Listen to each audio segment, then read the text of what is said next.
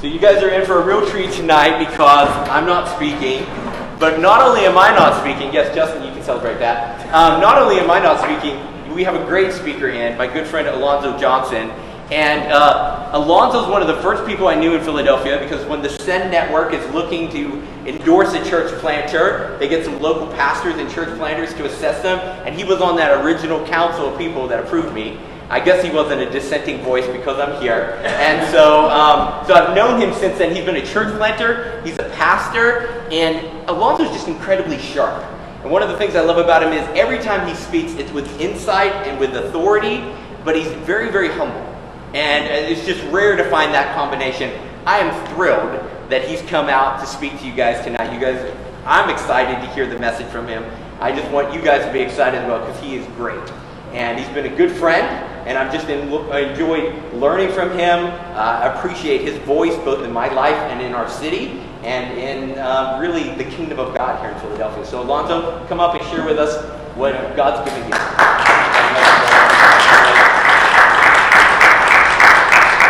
I underpaid him. I got to give him another $20 for that introduction. That was good. It's good to be here, Horizon. I'm glad that you have me today to be with you. I've enjoyed getting to know, almost said Pastor Alex, but you guys just call him Alex, right? Yeah. It's been great to get to know him and Darby, and I didn't share, when he shared at our church today, did an amazing job. I didn't share that one of the things I appreciate about him is that before he started jumping into ministry, he said, let's start gathering and praying. So he took the initiative and started gathering church planters to pray together in various spots. So he would come to different contexts and we would all get together and pray. And that was a sweet time because church planting is difficult. If God doesn't blow on it, it's not going to work. You can do all of the work you want, but if he doesn't move, then, so it's a humbling experience. And so that being said, let me pray and ask the Lord to help us today to learn something from his word. Lord, we're grateful for the worship that we were able to have to lift you up today. Lord, your word reminds us that greater is he who is in us than he is in the world. It says that you're able to do exceedingly abundantly above all that we can ask or even think according to the power that works within us. And so, Lord, we know that we need you. We need you to work. Do something deep down in us before you do something through us. And so today, as we look at the life of Daniel, would you spark something inside of us to have a desire to run towards you before we run to other people. So bless our time together today. In the name of Jesus Christ we pray. Amen. A situation all set up here. You guys look official in this place, man. This is it's a state-of-the-art building here. This is beautiful. This is a real beautiful facility. Again, my name is Alonzo Johnson, and I'm married to my beautiful wife, Rhonda, and we have 4 children. We have Isaac, Daniel, Caleb, and Abigail. Abigail's the baby girl, and we did attempt to plant a church. It didn't work. I can't tell you why it didn't work. It could have been me, and one of the things that we'll learn today is not about ability. It's about being available, having availability. Because God can use anybody, and it's not based on, it's not based on who you are, it's based on your character. Sometimes your ability will take you places that your character can't keep you. And we're going to learn something from a man today who's Daniel, who came into Babylonian captivity as a teenager. He was one of the sharpest guys, so he had ability as a young man, and that's why they selected him and brought him into slavery. But he was a slave when he came into Babylonian captivity.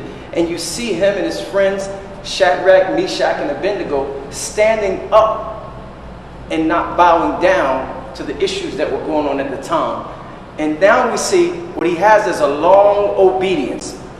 What Daniel has is a long obedience because he came in as a teenager, but now there's a new king. Darius has taken over from another kingdom, and what we have is a new ruler in town, and now Daniel is 80 years old. So this is a long obedience. This is not something that, okay, he was young and then he went out and he had fun, then he came back to Christ. No, he submitted his life to the Lord as a young man, and now we get to this space in his life where we see, you know what? I've trusted God in my youth, and now I'm going to trust him in my old age. Some of us have these young seasons of our life. We say, I'll eventually come to the Lord. And then we come to the Lord when we're 50, 60, 70 years old, and we think, oh, it's all over with. But then God ends up doing something miraculous with your life. But I think it's something special about somebody who has a long obedience. By the time we get to chapter 6, Darius is now in charge. And if you look at the first 3 verses with me, I want to give you the title of what I want to talk to you about. I want to talk to you about trusting God in difficult times. Trusting God in difficult times. How many of y'all know it's good to trust God when you got more money than you need at the end of the month. But it's more difficult to trust God when the money you got won't make it to the end of the month. Or maybe I'm up here on the main line. Y'all don't know what I'm talking about. Y'all got more money than y'all know what to do with. Let me say this. It's easy to trust God when you're happy and you got all this joy, but it's harder to trust God in deep, dark places of depression when you're broken. Let me say it like this. It's easy to trust God when you know your friends, when all your friends have left you, and you know the enemy is after you. Or let me say this. It's easy to trust God when you have a lot of friends, but it's more difficult to trust God when all your friends have left you and you know you have a real enemy, and his name is Satan, and he's after you. And the one thing that Satan is after, look, he ain't after your money and all that. He's after your faith. Because if he can get your faith, he can get your future. If he can destroy your belief in God, he can upend everything in your life, and he can use you as he would like. So I want to ask you, are you going to trust God in difficult times? The first 3 verses of Daniel chapter 6, it says this. It says, Darius decided to appoint 120 satraps over the kingdom stationed throughout the realm, and over them 3 administrators, including Daniel. These satraps would be accountable to them so that the king would not be defrauded. Daniel, listen to verse 3, it says, Daniel distinguished himself above all the administrators and satraps because he had an extraordinary spirit. So the king planned to set him over the whole realm. Over the whole realm. So this guy was a master administrator. He came in and he broke down his territory into 120 states.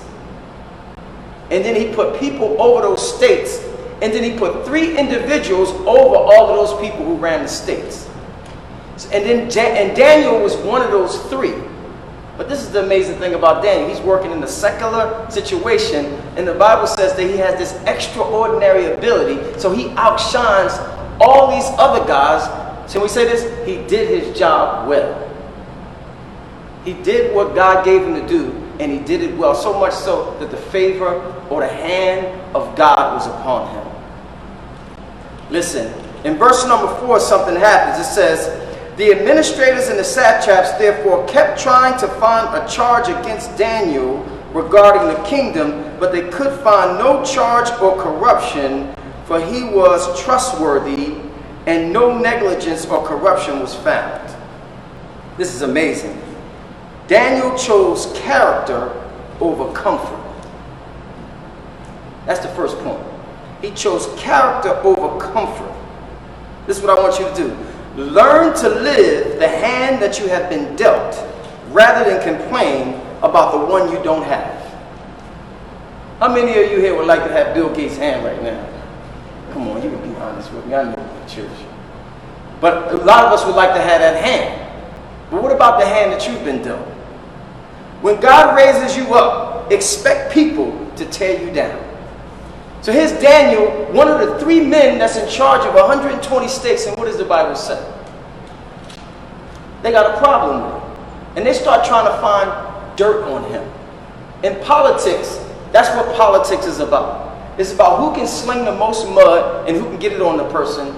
And in fact, I'm glad I never ran for office, because they'd probably go back in my teenage years and they find some dirt and they'd be like, when he was 16 years old, this is what he did. When he was 19 years old, this is what he did. When he was a young adult, this is what he did. And I feel so bad for teenagers today, because we didn't have social media and everything like that. You guys are in a pickle. Because if you do something, they can just post it right up online. And everybody can see it, and they can view it over and over and over. You get the point. But the Bible says, in verse number 4 of Daniel chapter 6, it says, they could not find any corruption. There was no charge or any corruption, for he was trustworthy, and no negligence or corruption was found in him. Wow. The book of Daniel helps us to see that character, and I said this earlier, character will take you places that your talent can't. Some of us think that we have ability that outmatches anyone, but can our character keep us where our talent takes us? Just because you can do something that nobody else can doesn't mean that you're qualified to do it. In fact, anybody here ever heard of a guy named Bernie Madoff? Very, very smart guy, but low character. He was a liar. And when you run into a situation like that, you have problems. Here's some of the character traits of Daniel throughout the book of Daniel. Listen to these character traits. He was humble. He never promoted himself. His reputation is made known by others. Others see his reputation. What are other people saying about you? That's good. Listen to this. He was intelligent. It says in Daniel chapter 1, verse 17, it said, to these 4 young men, God gave knowledge and understanding of all kinds of literature and learning. It says in Daniel 1:20 that the king finds them 10 times better than all the magicians and enchanters in the whole kingdom. This guy's smart, isn't he? Can I say this to you? I'm humbled to be here before you, because I'm not a very smart guy. I might have some wisdom from the Bible, but I'm not a very smart guy. Why do I say that? Because I went to I'm a product of the Philadelphia public school system. I dropped out of school in the 8th grade. They passed me to the 9th, but I don't even know how they did that, because I wasn't even in school half the year. And I got my report card at the end of the year, and they said, you will be in such and such section next year for 9th grade. So I dropped out of school in the 9th grade. That's not very intelligent, is it? General math and English and all these other things, I struggled for a long time trying to get an understanding of what it meant to learn in the academic area. Can I tell you this? But at the age of 19, when Jesus got hold of my life, he gave me the ability to understand some things that I couldn't understand before. And what he did was, he got people involved in my life, and I went back and got a general equivalency diploma, then went on and got a bachelor's degree, and then a master's degree. Now you may say, well, you said you weren't very smart. But Jesus. See, that's what made Daniel who he was. Don't think Daniel was intelligent all of himself, because Daniel was able to interpret things that other people couldn't interpret. But guess what he did? He sought his God for the answers, not within himself. Because when you're a self-made man, when everything falls down, you're going to have to depend on yourself to pick you up. But Daniel always looked to God. So who do you give credit for your ability? Do you give your credit for yourself? Is it your lineage and who you were born from and all those other things? Or is it because God gave it to you? Every good gift we have comes from God above. There's no shifting shadows. Here's another one that Daniel had. There was no corruption in him. No corruption in him. And we just read that in verse 4. When Darius takes power in Daniel 6, the administrators and satraps try to find grounds to charge Daniel, to find charges against Daniel in his conduct of government affairs, but they were unable to do so. Why? They could not find any corruption in him, because he was trustworthy and neither corrupt or negligent. Wow. He was a man of prayer. And that's what we want to really rest down today. It says in Daniel chapter 6, verse 10, that 3 times a day, Daniel would go into his upper room, get down on his knees, pray, giving thanks to God. Can I say this? Prayer is a discipline. Here's the second point. Daniel chose discipline over disorder. When all of this started going on in Daniel's life, what he did was, instead of going along with all of the noise that we hear on TV and all of the mania and the scare tactics and this, that, that, and the other, Daniel chose discipline, the discipline of prayer. Listen, if you're not ready to face opposition for your obedience to God, then you're not ready to be used by God. Because the first time you say, you get up and say, I'm going to commit my life to God, guess what's going to happen in your life? Opposition is going to come. In fact, I can guarantee you there were some people that had great intentions to be here today, but guess what? Something else came up. There was an easy excuse for them not to discipline themselves to be here. And it happens in our lives all the time. Doesn't mean that they're bad people because they aren't here, but listen, you can't cut corners in your prayer life. You got to have a secret place that you go to talk to God. Here's the 3 things that will help you in your prayer life that helped Daniel. Listen, it says, Daniel chose love over life. And in verse 10, chapter 10 through 15, listen to this, and then I give you 3 things that I observed from that. Daniel chapter 6, 10 through 15 says, when Daniel learned that the document had been signed, this is what he did. When the other 2 leaders of all these 120 states got together, they said, they went to the king and they said this, O king, and they appealed to his heart. They said, how about you come up with a decree that says if anybody prays to another god or anything within 30 days, you put him in the lion's den. And the king liked that. He said, okay. So he put the law into effect. In fact, they went to him and they told him a lie. They said that we have agreed. Who was missing from that meeting? Daniel was missing from that meeting. So they lied and they said, we have agreed. The law went into effect. And then look at verse 10. It says, when Daniel learned that the document had been signed, he went to his house. The window in its upstairs room opened towards Jerusalem. And 3 times a day, he got down on his knees, prayed, gave thanks to his God, just as he always done before. Then these men went as a group and found Daniel petitioning and imploring his God. So they approached the king and asked about his edict. Didn't you sign an edict that for 40 days, pardon me, I said 30 days, for 40 days any person who petitions any god or man except you, the king will be thrown into the lion's den? And the king answered, as a law of the Medes and Persians, the order stands and is irrevocable. Then they replied to the king, Daniel, one of the Judeans exiles, has ignored you, the king, and the edict you signed, for he prays how many times a day? 3 times a day.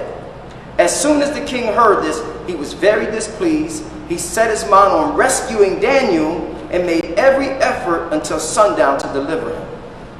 Then these men went together to the king and said to him, you know, your majesty, that it is a law of the Medes and Persians that no edict or ordinance the king establishes can be changed. So they tricked the king. He had a heart for Daniel. He knew that God was doing something in Daniel's life. And now, because they're hating on him or they don't like him, they want him to be moved out of the way so that they can get into position. But what do you find Daniel doing? He's not getting into all of that mess. What is he doing? He's praying. And this is what I want to say to you. Look, Daniel went to a place. Do you have a place that you go to talk to God? Luke 15 says, Jesus often withdrew to a secret place. He withdrew from the crowd and went to a place. Now, if Jesus withdrew to pray, what do you think you should do? You should find a place to pray. Now, don't wait until stuff happens to try to find a place. You have a place now that you go to and you talk to God before stuff happens. Because this was Daniel's usual thing. Daniel had a place. Daniel had a posture. Now you can pray walking. You can pray in your car. You can pray anyway. But what was Daniel's posture? It was on his knees facing Jerusalem. There's a lot of significance in that. When Solomon built the temple, he had an awesome prayer when he built the temple that said that if your people are ever scattered, if they call out to you to Jerusalem, then hear them. So he was following in the leading of Solomon's prayer, but what was in Jerusalem? Jerusalem was destroyed. Can I ask you this? What is your Jerusalem? Where's the place that you want to see transformed for the glory of God? What do you have a heart for? He had a place, he had a posture, he humbled himself before God and called out to him in desperation. Can I stop and put a pin right here?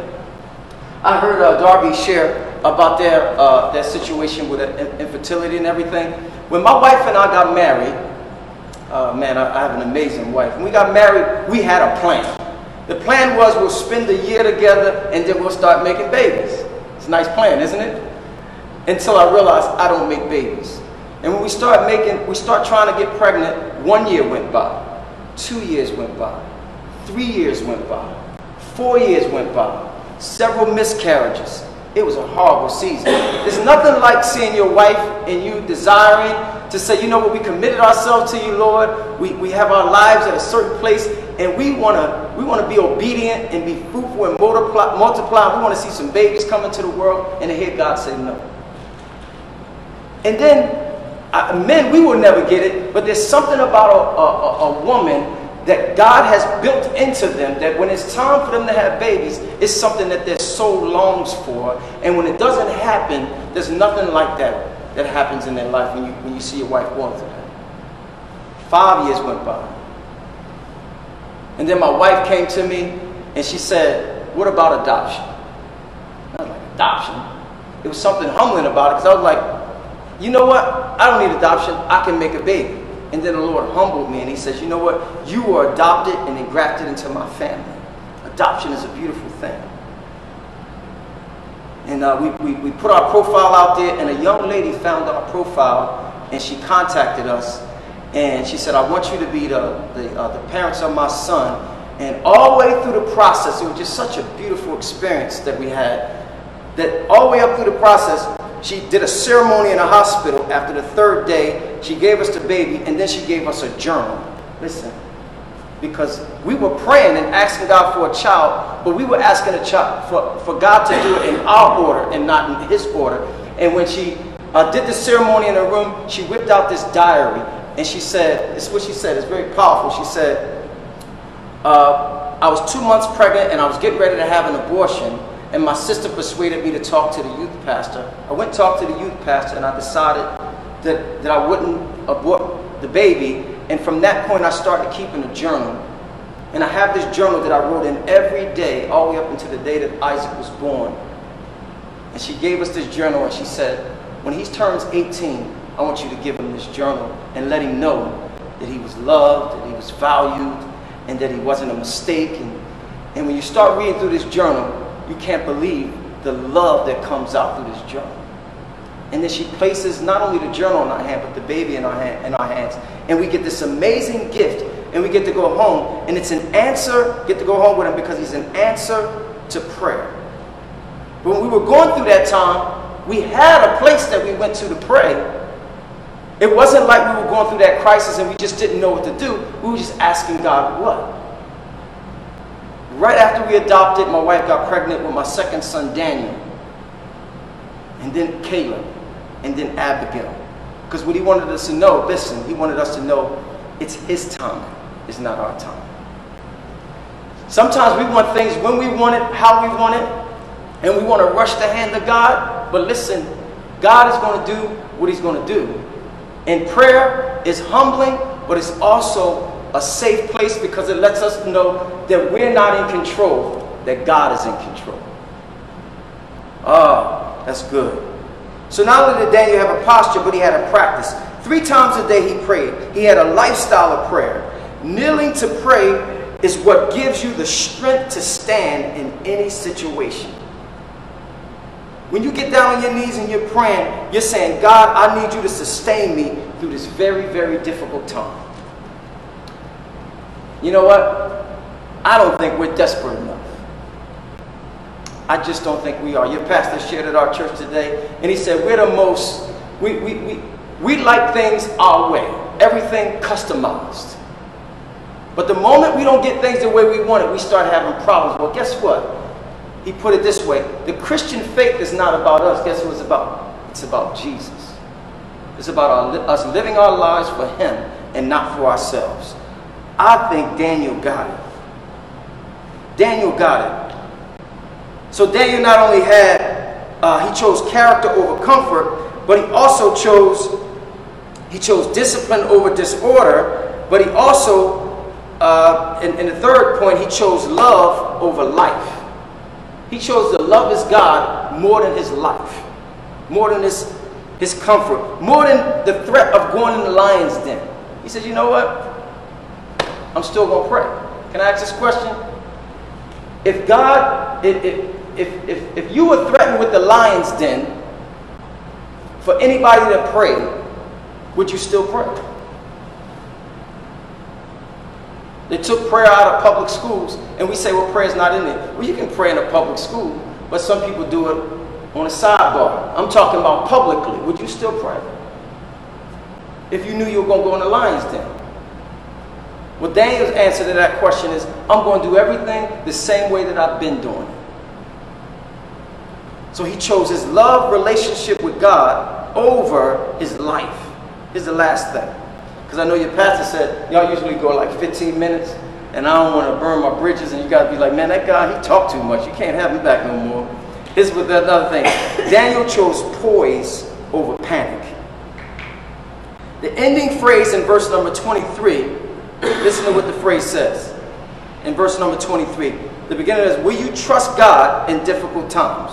Daniel 6:23 says, the king was overjoyed and gave orders to take Daniel out of the lion's den. And when Daniel was brought up from the den, he was found to be unharmed for his trust, for he trusted in his God. You know, I asked you the question again. The title is, will you trust God in difficult times? Who was Daniel's trust in? His trust was in God. He believed that no matter what, God had him. If I perish, I perish, but if I live, I live. I'm going to put my full faith and trust in God.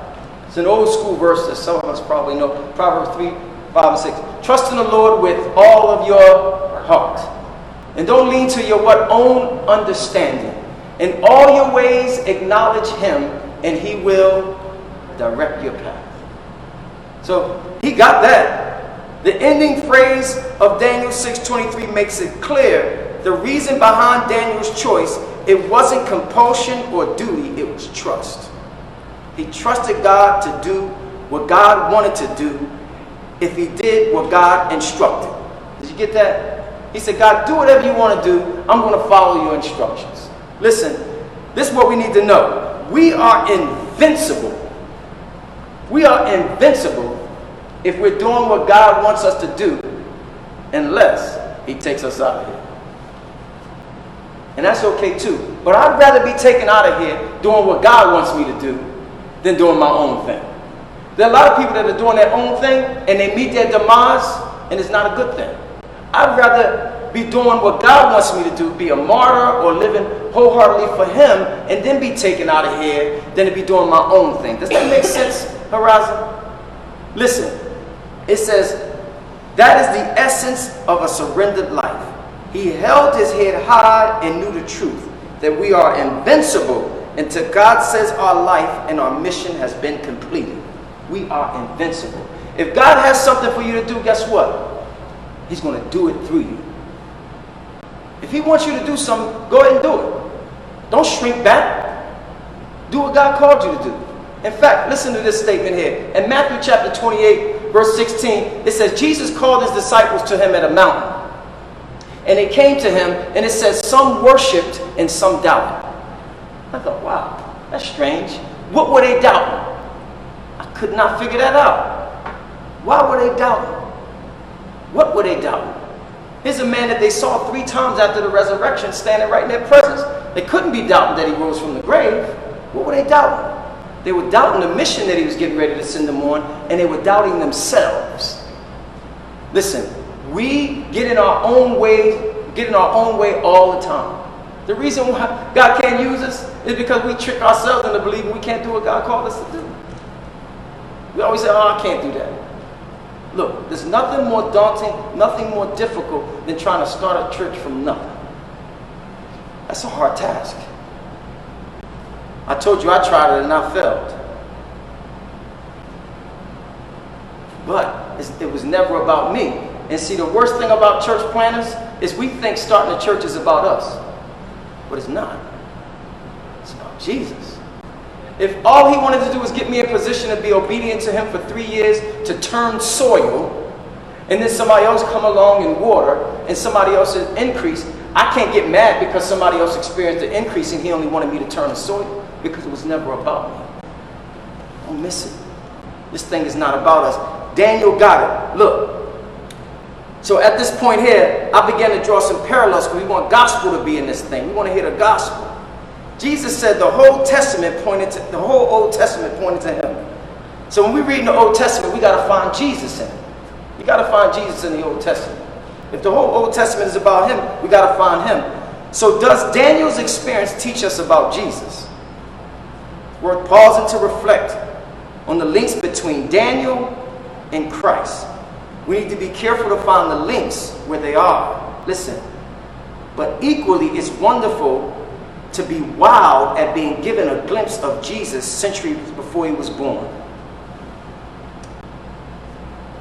When the similarities are there in Daniel and Jesus' conduct, what do we see in Daniel 6:4? It says, the administrators and the satraps therefore kept trying to find a charge against Daniel regarding the kingdom, but they could not find the charge or corruption, for he was trustworthy and no negligence or corruption was found in him. You remember Jesus' trial, right? They couldn't find none on him. It was a kangaroo court. They were trumped up charges. In fact, they said, have nothing to do with this man. Watch this man. I don't want nothing to do with him. I want nothing to do with what you guys are doing. False accusations. What similarities are there between Jesus and Daniel? Look at verse 6, 13 through 18. It says this. It says, then they replied to the king, Daniel, one of the Judean exiles, has ignored you, the king, and the edict you signed, for he prays 3 times a day. As soon as the king heard this, he was very displeased. So what we see is the similarities between Jesus and him. As we flip over to Mark 15, verse 9 real fast. I'll get you to do a little bit of page turning with me, or you can just rest your hands. It says in verse 15:9, it says, Pilate answered, do what you want me to, do you want me to release the king of the Jews for you? For he knew it was because of envy that the chief priests had handed him over. So we had the same similar situation. We got these guys that they're envious, and they coming at him, and we had the same situation. See the similarities there. And then we see this last part right here. It says, Daniel was put to death in a den to die, yet he came out alive. What are the links between Jesus here? What's the one crucial difference between the experience of these two men and what happened in the Gospels with Jesus Christ? There's similarities there. Jesus was put in the tomb. He was put in the lion's den. This is where the similarities begin to get different, though. Listen. Daniel and Jesus lived an exemplary life such that no charge could be brought against them. They are innocent before God's people, yet both are brought before a ruler facing trumped up charges, and the ruler's hand is forced to bring judgment on them. Both are put in some kind of cave or pit which is sealed with a stone. Both come out alive, and angels are involved. Both are vindicated and exalted. This is the difference. The difference is that Jesus died and was then raised. Do you get that?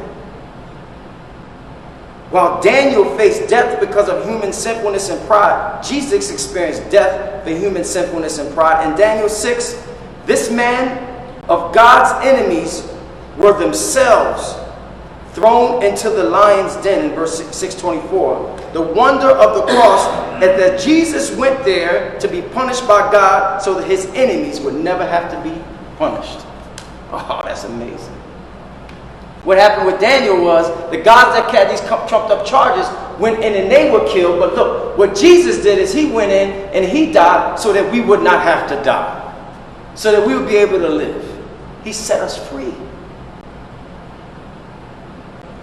I quoted this verse early this morning. While we were yet sinners, God demonstrated his own love for us, that while we were yet sinners, Christ died for us. That's amazing.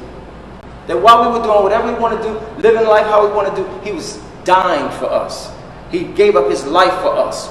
The story of Daniel isn't the same as that of Jesus, but the picture is so close. We should see him as an example of what would have happened to God's true faithful servants, and we should give thanks to God for what he did through Daniel, and still greater thanks to him for what he did in and through our Lord Jesus Christ. Listen, Daniel was delivered, but his friends weren't. But you never heard Daniel say anything hatred or anything hateful or harming against his friends. They went in there of their own doing. Look, sin will take us much farther than we ever wanted to go. It'll keep us longer than we wanted to stay, and it'll cost us more than we wanted to pay. It will kill us. It will be our ultimate demise. They hung themselves because of their low character or lack of character and wanting to do things their way. Instead of working as hard as Daniel, they wanted to take the easy way out. I say this, there's only one way out, and it's through the cross. If we trust God, we've got to put our faith and trust in him, like right now. We've got to surrender. We've got to come to him and say, look, Lord, just use me. As I close, I'll say this. I'll share with you a little bit about my story. There's one thing I left out. When I was 19 years old, when I was 17 years old, I became addicted to drugs, crack cocaine. I grew up in a crack epidemic in North Philadelphia in the projects. And crack ravaged my life. The person that's standing here before you today is totally different than the person who was standing there some time ago. But at the age of 19 years old, somebody came to me and they shared the good news of the gospel of Jesus Christ. And can I say this? It changed everything. For the first time in my life, somebody told me that God loves me, that God had a plan for my life, that I wasn't meant to live like this, that I was collapsing in on myself, that sin was destroying me, but I didn't have to die in my sin, all because of what Jesus Christ did for me. It was a beautiful story. I put my faith and trust in Jesus Christ, and he started working on me, listen, on the inside out. Can I say there was a lot of stuff in there that needed to be worked out. There was neglect as a child. There was not being able to read until like the 6th or 7th grade. There were all kind of issues that were going on. In my context, I was trying to look, what's going on? Why is my Jerusalem like this? Why is everything all broken down in the way it is? But then when I saw Jesus, I realized it wasn't meant to be like this. That restoration could happen. And I thought, you know what? I can go back to school, get a degree, live my life, and move on up out of the urban context. But God has always called me back to the urban context. Why? Because anytime a young boy or a young girl or somebody else sees me, they need to see a tangible expression of the power of the gospel lived out in our lives. That's the importance of Horizon being right here. People need to see tangible expressions of Jesus Christ. And this is beautiful because the church is not like a family. Guess what? The church is a family. The gospel changes people, and people change the world. But it always starts with the dunamis of the gospel. And it's the same for you. Paul said it this way, I'm not ashamed of the gospel because it is the power of God unto salvation for the Jew first and then for the Greek. Maybe you're here today and you already know Jesus Christ. You're a Christian. As your pastor shared earlier, you're not a disciple. Christianity has become easy in America, but discipleship is always difficult no matter where you live. It's a difference. God is calling you to go deeper. He wants to see you live. He wants to see you to have the same commitment that Daniel had. Will you follow him? Will you consider your life, as my life verse says, I am crucified with Christ. And it's not not me that lives any longer. And then Paul said, the life I now live, I live by faith in the Son of God who loved me and gave himself for me. Are you ready to live by faith? Are you ready to trust him? I'm going to close in prayer. I'm going to turn it back over to your pastor. But I thank you so much for allowing me to come and share these few moments with you. Lord,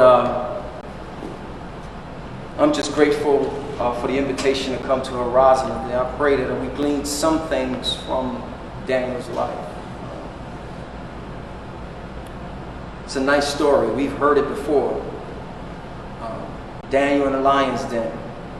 We remember that along with Noah's Ark and all these other stories. But we need to realize that those stories are there for a reason. That those men were real. They lived lives of faith. And your word tells us that without faith, it is impossible to please you. But he who comes to you must believe that you are, and you are a rewarder of those who diligently seek you. So maybe there's someone here today who's saying, you know what, I'm ready to follow you. I'm ready to follow you by faith and put my life in your hands. That's you today, and you're saying, you know what, I need to start having a relationship with God at this moment. I'm going to put my faith and trust in Jesus Christ. Just stick your hand up. We'll see it. Lord, thank you for this time we can spend in your word. We pray that hearts were encouraged and that we would not leave this place the same. In the name of Jesus Christ we pray.